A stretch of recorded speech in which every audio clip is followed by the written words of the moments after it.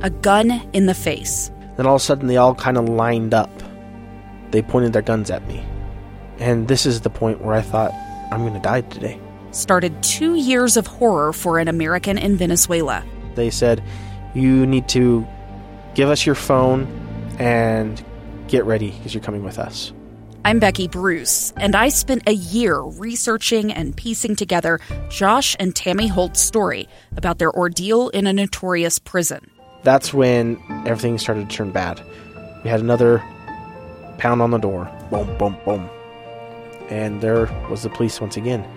You can binge all of the episodes of Hope in Darkness on KSLPodcasts.com or wherever you get your podcasts.